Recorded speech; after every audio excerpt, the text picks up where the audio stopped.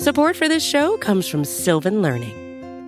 When children love learning, they can tackle any challenge life throws at them. Sylvan's Insight Assessment can help you determine if your child is ready for what's ahead.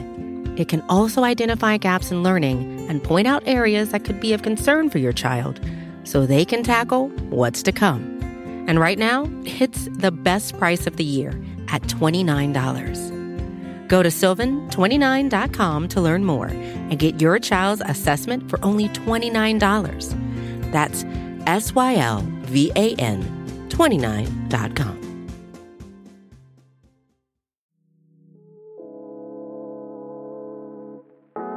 Hi, this is Jim. And this is Max. Check out our podcast, The Step Over, on the Liberty Ballers Podcast Network for all of your Sixers needs.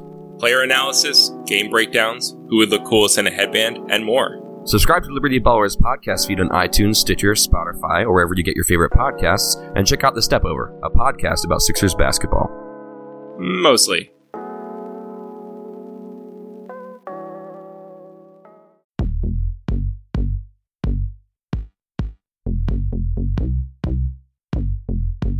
Welcome into the QB Scho Show. This is episode 10, brought to you by the fine folks at SB Nation and Bleeding Green Nation. I am your host, Michael Kist. You can follow me on Twitter at Michael Kist NFL, although I wouldn't suggest it. As always, here to break down the enemy opposing quarterback for the Philadelphia Eagles is QB1 in my heart here on the Scho Show. He is Mark Schofield. Follow him on Twitter at Mark Schofield.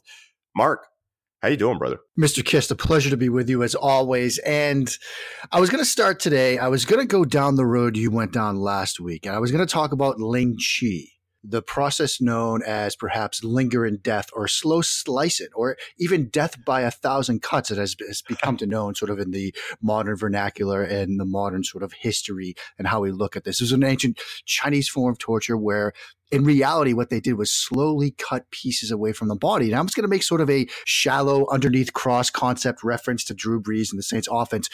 But then I remembered that my mom and dad listened to this show. And last Friday, they were over watching my daughter, and the Vlad the Impaler reference literally made them nauseous. And so I wasn't going to go down this road and talk about, cutting a toe off at a time and death by 1,000 cuts and peeling away layers of skin. I didn't want to really do that and make people sick. So let me just say this. We're recording this on January 9th. And did you know that on this day in history, during his travels to the New World, Christopher Columbus sailing near the Dominican Republic saw what he thought were mermaids. They were actually manatees. That's correct. There's a little knowledge for you. Yeah, my history reference today, thinking of the Nick Foles and Drew Brees matchup here. Obviously, Drew Brees is going to be the topic of the show. But you really think about what's going on with the Eagles right now and Nick Foles getting another opportunity to get back to the big dance. And it really reminded me of Pompey the Great, being the elder statesman, the guy with a ton of triumphs, an established military general. And that's kind of your Drew Brees guy. And then you've got this younger upstart guy with a lot of success as well in Julius Caesar, crossing the Rhine, let the die be cast, all of that stuff. And that kind of reminds me of Nick Foles. The quick way in Caesar would move his armies reflects the quick passing game that the Eagles have gone to with Nick Foles. So that's kind of my historical comp there. But I like the fact that you didn't take the violent route, the R-rated route there. We're going to keep it PG-13, but I am dying to make a Brutus Wentz comp right now, and I'm not going to go down that road. And that's kind of what I was thinking too. Like, that's maybe how this story ends, is Carson Wentz being stabbed to death in the locker room by a bunch of...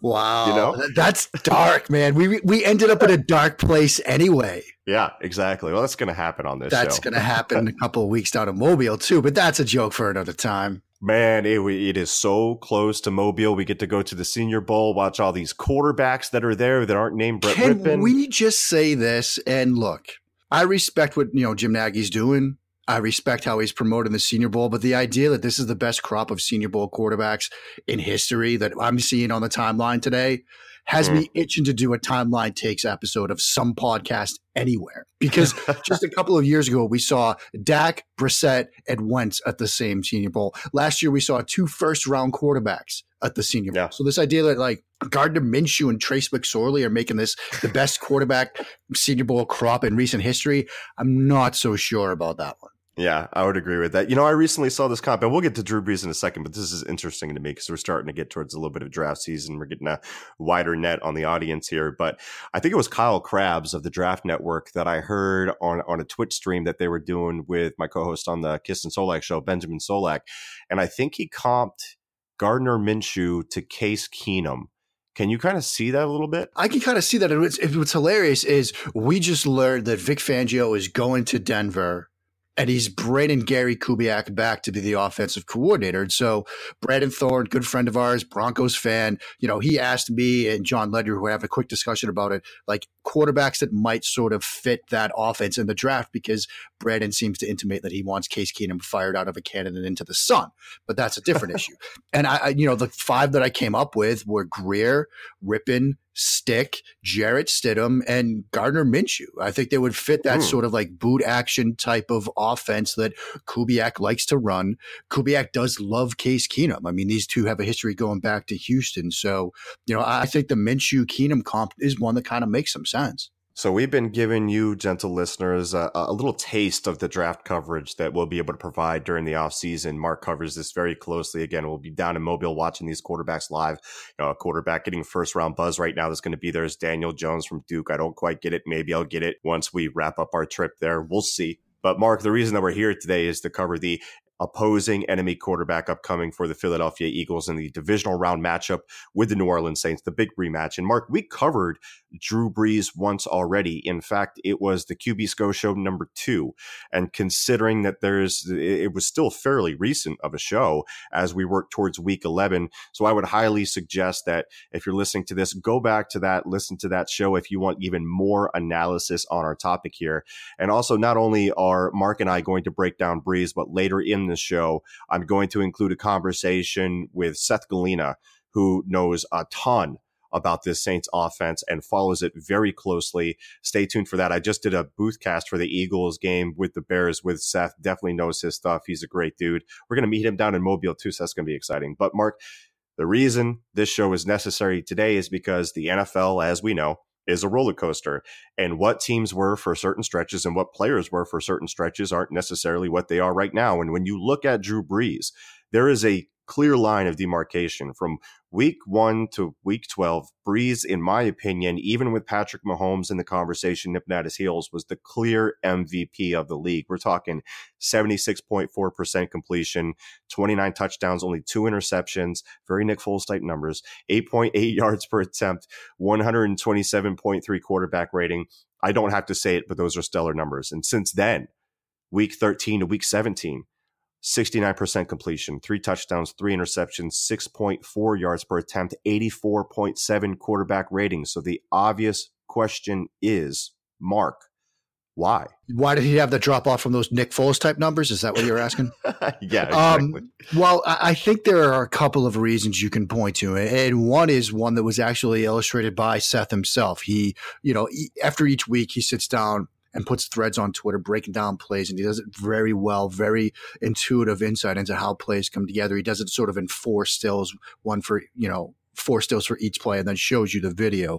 And one of the things that he highlighted that when I was getting ready to do this show, given their recent struggles, I took a look back at it, and my analysis sort of confirms what Seth's was that they're seeing some more man coverage. And Brees has sort of struggled and made some curious decisions in the face of man coverage. And one of the plays that he sort of highlighted was sort of a stick concept to one side and another concept backside. I believe they were empty. And normally you're going to throw this away from the middle linebackers open and drop. If he opens to the 3 receiver side, you're probably going to work backside. If you're talking about throwing it underneath, Brees doesn't do that. He forces a throw and it's intercepted, and it's nearly intercepted, and it's again against man coverage. So one has been sort of teams using man coverage and having success with it. Now I know back when these two teams played that 41-7 game, there was man and there were some doubles and there were some doubles, which we'll get to. But some of the struggles have been due to Brees making some more curious decisions against man coverage and in man coverage situations. That's one. Another is you look at that game against the Cowboys, which is perhaps the stunner, although look, now the Cowboys are into the divisional round, so maybe it shouldn't have been. But what they were able to do was get some pressure on him with some twists and some stunts up front, force him off the spot a bit, and make him either get into third and fourth reads or throw checkdowns. And there are a lot of plays in that game against Dallas where it's, 3rd and 8 and he's throwing a check down, where it's 3rd and 17 because of a sack and he's either forced to throw a check down or they have to call a running back screen because you don't have a lot of plays in the playbook, even one of Sean Payton's, for 3rd and 17. And so you put those things together and it's led to some of the struggles. And, he had an interception against the Panthers, for example, where they had a cover 2 look and they had a bender route, one of the things they love to throw from right to left. It was open. Pass was slightly underthrown, and Arnold, the tight end, doesn't make a win at the catch point. It's tipped and then intercepted. So, there have been some fluke plays like that here and there, but I think the main two things are man coverage being effective and pressure on Brees, forcing him off the spot and forcing him into checkdowns or sacks and things like that. Yeah, and you talk about that, and something that I noticed in the Dallas game specifically, and I charted this last night, 40% of the time from Brees, he had to move off that initial drop. And what I was charting was the natural drop, whether it be 1 step, 3 step, 5 steps, rollouts, trying to time that up and whatnot. But 40% of the time after the natural drop concluded and after the first hitch, it really threw him off that the Cowboys forced him to move off that spot 40% of the time. Now, Brees has great footwork in the pocket and is able to reset his feet and his body quickly to get to the next throw, but it feels like he just wasn't comfortable in that game. And if you're using that as a guideline, of course, it's a credit to Dallas in coverage and Chris Richard in his games, but there is a reason, Chris Richard has gotten so much interest as a head coach lately. But is that what it takes to beat Brees? Is that like the cure all? Not just pressure, like not just coverage, but getting him off the initial read and making him move off of the spot, move off of that line. Is that the way of slowing the Saints offense down? I think that should be like the first focus of any sort of defense or defensive coordinator, is to sort of, move him off the spot. Because when you talk about sort of those set, reset, and throw moments for a quarterback, there are 2 factors that go into it. There's the footwork part of it. And for example, you guys just saw Mitchell Trubisky last week, and one of the things that he desperately needs to fix is his footwork, not just generally throwing the pocket, but also in those sort of set, reset, and throw moments. When he's forced to move off the spot, his feet, he's one of those mobile athletic quarterbacks that once those feet get moving, sometimes it's hard for him to get him to stop so he can make a throw from a solid base underneath him. And so, there's that aspect to it, which, as you alluded to, and as you pointed out, Mike, Brees is very good at. But there's also sort of the mental part of it, because when you're forced to move, set, reset, and throw, you're changing your view, you're changing your vision cone, you're changing all of that stuff, you're changing your thought process as well. And that is where I think we're seeing some of the bit of a drop off with Brees. He's one of the faster quarterbacks in terms of processing speed. He's like a computer out there, particularly when able to make throws from a clean pocket. But when you sort of force him to get into those moments, you're changing the vision that he has, you're changing the mental process, and it allows you to either click and close and drive on routes if you're a defensive back, or to close that separation window that a receiver might have. And so that's also been part of it. So moving him off his spot is key for a couple of different reasons. And, I think we've highlighted those so far. And one thing about this offense that has changed, speaking of what's different from the last time that they faced off, so we can kind of differentiate this episode from episode 2 of the QB Scho show where we previewed Brees against the Eagles. But one thing that has changed is that they have gotten Ted Ginn Jr. back, and he is taking some snaps there away from Traquan Smith. And in the first 3 games of the season, Ted Ginn Jr. had 2 touchdowns and was kind of balling out. He comes back in week 16. They rested him in week 17. In week 16 against the Pittsburgh Steelers, had 8 targets, 5 receptions, 74 yards. This is their deep threat kind of guy. This is their speed guy, but he also does stuff in the underneath and intermediate areas for them as well. Did you see anything in the week 16 game that might tip us off as to what would change for this offense with Ted Ginn in there now? I'm not sure what exactly would change, except for one thing, and this is not, a minor point. It's the confidence in the quarterback's mind and the guys that he's going to be throwing to, because when you're talking about throwing to guys like Kirkwood and to, a certain extent, Traquan Smith, Brees can see those guys get open and stuff like that, but he doesn't have sort of the level of familiarity that he has with a Ted Ginn. And when you're a quarterback that's had, the level of experience that Drew Brees has, when you have that familiarity with a target, where he's going to be. And, in a couple of plays from this sort of stretch without Ted Ginn on the field. You saw him and Kirkwood, for example, not be on the same page. There was a play, I believe, early in that game against the Eagles where they sort of had a vertical route, a seam post from Kirkwood on a cover one look, and he sort of seems to be on a different page than Brees. He bends it to the inside. Brees keeps the throw more vertical, probably because it was a middle of the field close type of look, and he made the wrong read.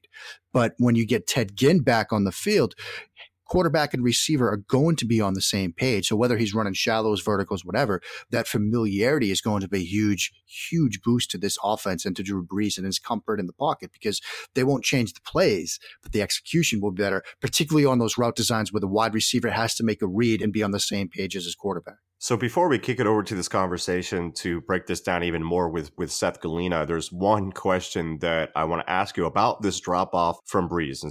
It's a question, it's a talking point that has been brought up since around, I looked around the timeline, I found talk about it from around 2013. Is this an issue of Drew Brees being cooked? Is that the reason for the drop-off? Please say no, because I don't think that's accurate. No, okay. It's not. I mean, you could make the case, and people have been making a similar case with Tom Brady, that, over the past couple of years, Brady has seen more man coverage because maybe there's a decline in, velocity or arm strength, or maybe he's, in that sort of fallen off the cliff type thing. And when you sort of point out that, he's struggled recently against man coverage, the natural follow-up to that is, is it because he's in that decline? I don't think it's the same kind of situation for either of these quarterbacks, that they're in sort of a decline or a drop-off or they're cooked or anything like that. I think it's just, look, you get into these games, into November, December, into the playoffs, you're going up against teams that sometimes are pretty good too, and you get better execution from them. Dallas had a very good game plan, which they executed against them. Carolina, even though they played more zone coverage, they did some pretty good stuff in the secondary as well. So I don't think it's a matter of them being cooked at all. It's just you're into the point where you might be playing some better teams. You've got 10, 11, 12, 13 games of tape for these defensive coordinators and advanced scouts to study. And you start to identify the tendencies, and you know what to cover and what to call in response. And so I think it's more that than anything else. Excellent. Mark, okay, so let's kick it over to this conversation with Seth Galina. We're going to be breaking down more of the Drew Brees versus Nick Foles matchup. Let's go to that right now. Seth, I'm glad you were able to join us today on the QB Scho Show. How you doing, brother? I'm pretty good. You? I am doing very well. So, guys, follow Seth at Seth Galina. That's Galina. Seth, right to it. Big question. It's one that I posed to my co-host on the Kist and Solak show with Benjamin Solak. I've also posed it to Mark Schofield. I've taken a crack at it myself. Seth, since week 13, what is different about this New Orleans Saints offense? Why have they struggled to sustain the magic that they had going previous to that? Well, I think, first of all, it's tough, no matter what a defense is giving you, and no matter what you have in the injury front, to sustain what they were doing. Let's say between weeks 3 and 13 or whatever it was. With that said, I think the lack of secondary receiving options from the wide receiver group. Obviously, their secondary receivers, Alvin Kamara, but from the on the line wide receivers, there was no one getting open. They tried a whole bunch of guys. They kind of like Keith Kirkwood. Tre'Quan Smith didn't really work out. They had Dan Arnold look good for a week, but then he hasn't shown up since, and I think he's been scratched a few times. Austin Carr has been scratched a few times, so that hasn't really worked out. That's been a huge problem. Getting Ted Ginn back against Pittsburgh, I mean, you saw the difference right away, and they got him open down the field once, though unfortunately Taysom Hill was playing quarterback on that play, so he couldn't get him the ball. I think Brees would have been able to. He just opens up so much because you see when he's lined up on the outside, all of a sudden those corners are off at 8 yards and getting depth. Yeah. The Saints were able to hit him, bang, a little 8-yard out, a 12-yard out, no problems. Because he commands so much, resources on the back end of the defense. And then if you double cover Michael Thomas, if you double cover Alvin Kamara, he's a guy that will win one-on-one all the time. Yeah, and what I noticed was, and I mentioned this to Ben, the 3-man route combination, stretching the field with Ginn, opening things up in the intermediate areas. And in the Steelers game, they really wanted to take that shot to Ginn. They were sending him a lot. So what I do with my flood concept is I run the go by the outside guy. And this is a normal thing that most teams do. They run a go by the outside guy. The inside slot receiver has the intermediate out route, and the third receiver has a flat route. That's kind of your classic flood. But what they did, and I've seen, air raid teams do this too, is they run the number 2 receiver on the flat portion of the concept. And the number 3 receiver, in this case, Michael Thomas, was the intermediate outrunner from the number 3 spot. And so that forces the flat defender, because he's usually on the number 2 receiver already, he sees that flat route right away. He jumps on it quicker. So then you can get the intermediate out. And if you put Michael Thomas there, you have such a great receiver that's going to get separation and then win when the ball's in the air. It's a good way to get kind of Jin and Michael Thomas together on the same side and work a concept. You keep saying gin. Is it gin? Is it? I am an alcoholic. So anytime that I'm going to keep saying gin too. I love it. Stick with it. Yeah, a side question for you. Talking about trips, how often would you say that the number 1 receiver, the most outside receiver, gets targeted from trips? Because my theory is it's like really low. That's your runoff receiver. Yeah. We used to have a joke at one of the schools I coached where, that was our Z receiver. He was like our field side number 1 receiver was our Z receiver, and it was called the legend of the Z receiver. Because they would go through seasons, before I got there, they would go through seasons where he would have like 4 catches the whole year. So like that's what you're getting. And remember, this is the Canadian field, so he's like way out there in Manitoba, you know what I mean? Like in the middle of nowhere on that field. So that's amazing. So getting back to the Saints are going to move Michael Thomas and Alvin Kamara around, whether it be using Kamara in the slot or stacked with Thomas. They do different things with the formations and their personnel groupings. But when they're combined together, close to each other, whether it be on the backside of a 3-by-1 or in a trips where they're stacked or whatever, can you expand on what they like to do with those two and why? Their main thing when they put Kamara and Thomas on the same side is to run the slot option route. The slot, yeah. So what they do, and they've kind of changed what they did last year. Last year, they put Kamara in the slot and had Michael Thomas run the kind of deeper portion of the concept, and then Kamara runs the option route. And so normally on slot option, you're getting a wide split. The 2 receivers are kind of in a wide, kind of normal split for 2 receivers. The outside receiver runs the corner off. Inside receiver has the slot option. So if he runs an out as part of the option, then you're hoping that the outside receiver has moved the corner enough that you can hit him on the out. And if the corner traps it, then you throw over his head in the hole, and Brees has done that a couple times. What they like to do is bring them into a stack and have whoever the deeper runner is run a little, like, let's say a 12-yard out route. So it ends up being the same concept. You have a deep player and a short player on the option route. So that was last year. What they've done this year is kind of flipped it, and they want to put Michael Thomas in the slot. I mean, he's caught so many balls on that slot option route. They get Kamara to run the corner off. He hasn't caught a lot of balls, but if we're talking about the Eagles, one of the ones he did catch was on Malcolm Jenkins, that run up the score touchdown in the fourth quarter was, if I'm not mistaken, on that concept when he just ran down the field. Malcolm Jenkins couldn't keep up with him, and they put him over his head for a touchdown. And they had him doubled on that, which was so frustrating. Yeah, this is I'm sure you've talked about this on your other podcasts and on your Twitter, but this was the kind of game plan from hell from Jim Schwartz that really just didn't work. I mean, that was all on, I know they had some noob cornerbacks and defensive backs on the field who have gotten a lot better since then. So he didn't trust them at all. But it was just what a horrid game plan from Schwartz. Do you have any tip-offs of the Saints, like formationally, maybe their personnel tendencies that the Eagles might discover when going through the tape? For instance, shotgun empty, or when they go heavy and condense their wide receiver alignments, anything like that? Well, I'm a big fan of what they do when they go empty. The problem is Brees being such a good quarterback. It's hard to, like, what they're going to do. You know exactly what they're going to do when they go empty. They're going to go backside slot option, frontside stick concept. But the problem is Brees is so good at, when you have these two concepts paired with each other, frontside stick, backside slot option, what the quarterback is going to do is read the open of the Mike linebacker.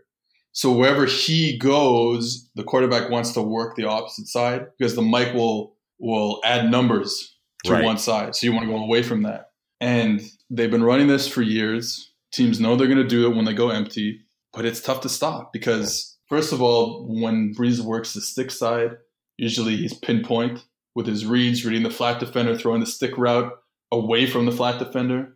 And then when he goes back to the slot option side, he's so good at getting the ball out.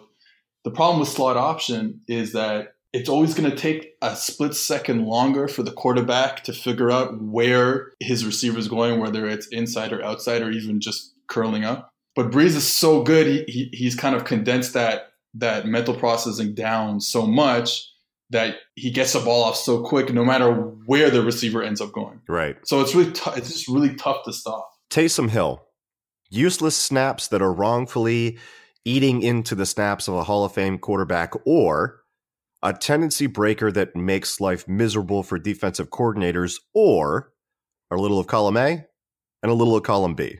Probably a little bit of column A, a little bit of column B, but nobody wants to hear that on the radio. So are we on the radio? Who knows? So I'm going to say A, uselessly eating into the snaps of a Hall of Fame quarterback. And my theory has always been the same. If the quarterback is your best player on the field, don't take the ball out of his hand. Yeah. I get it.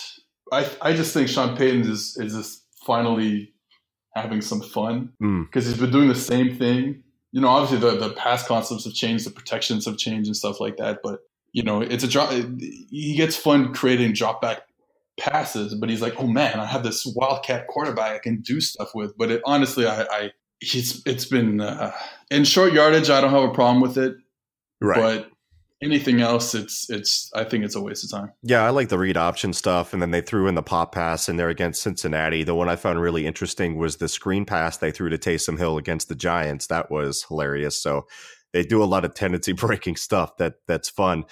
Seth, last question for you. Actually, well, I got one more question after this, but this is the last Saints-Eagles related question. Do you have a prediction for the game yet? Have you grinded the film into a fine powder, and do you have a beat on where this thing is going?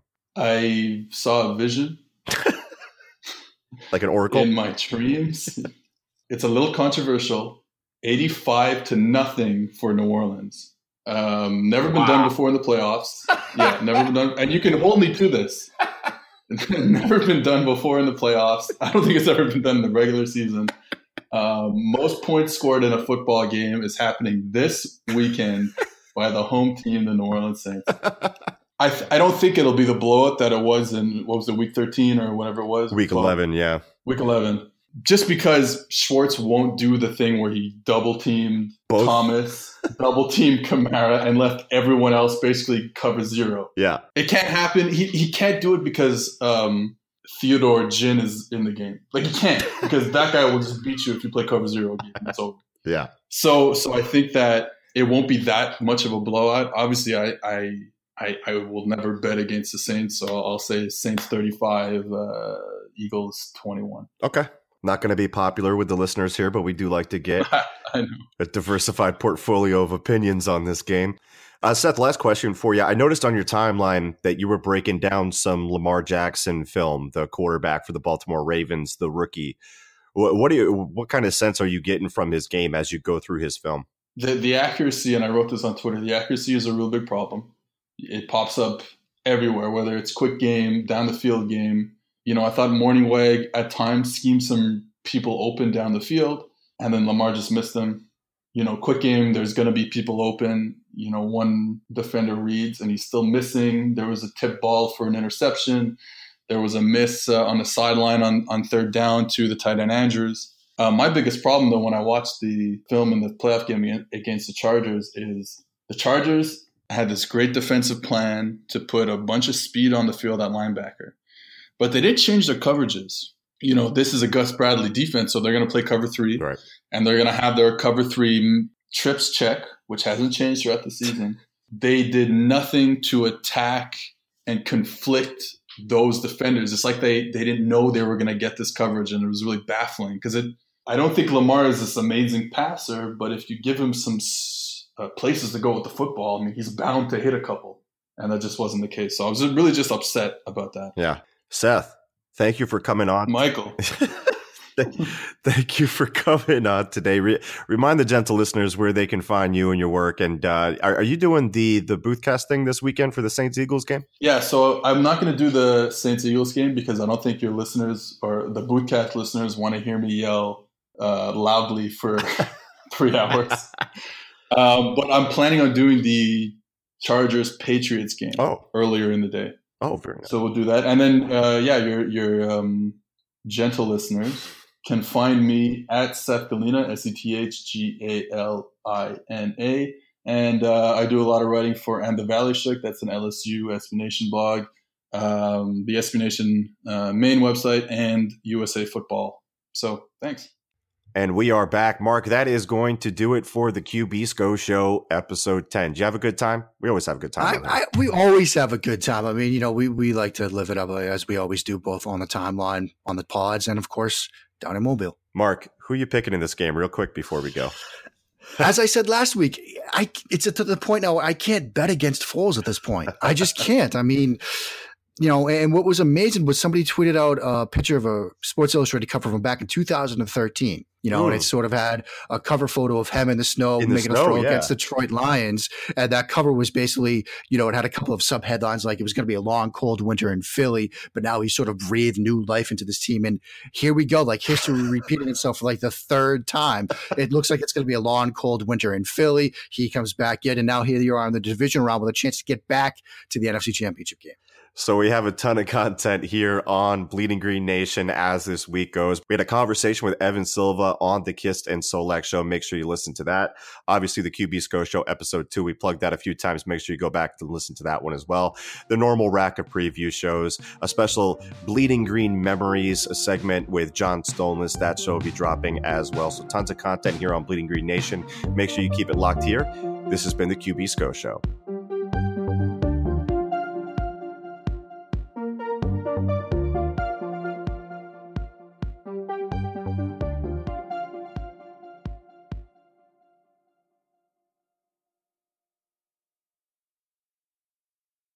Hey everybody, how you doing? Well, that's good. My name is Bill Matz. I am the director of Fun and Games for Broad Street Hockey Radio Podcasts. And I am Kelly, the deputy managing editor of BroadStreetHockey.com. I'm Steph Driver, the NHL editorial manager for SB Nation. And I am Charlie O'Connor, lead Flyers writer for TheAthletic.com. And together we make up BSH Radio, one of the shows that you get at the SB Nation podcast family. We have a lot coming to you this year, and we want you to listen to our show. It is just an all Flyers, all the time show, so much content. I really hope you listen to it. It is a great piece of the SB Nation podcast family, along with all your other favorite sports. We all love hockey, specifically the Flyers. Let's go the Flyers. The hockey team, the Flyers.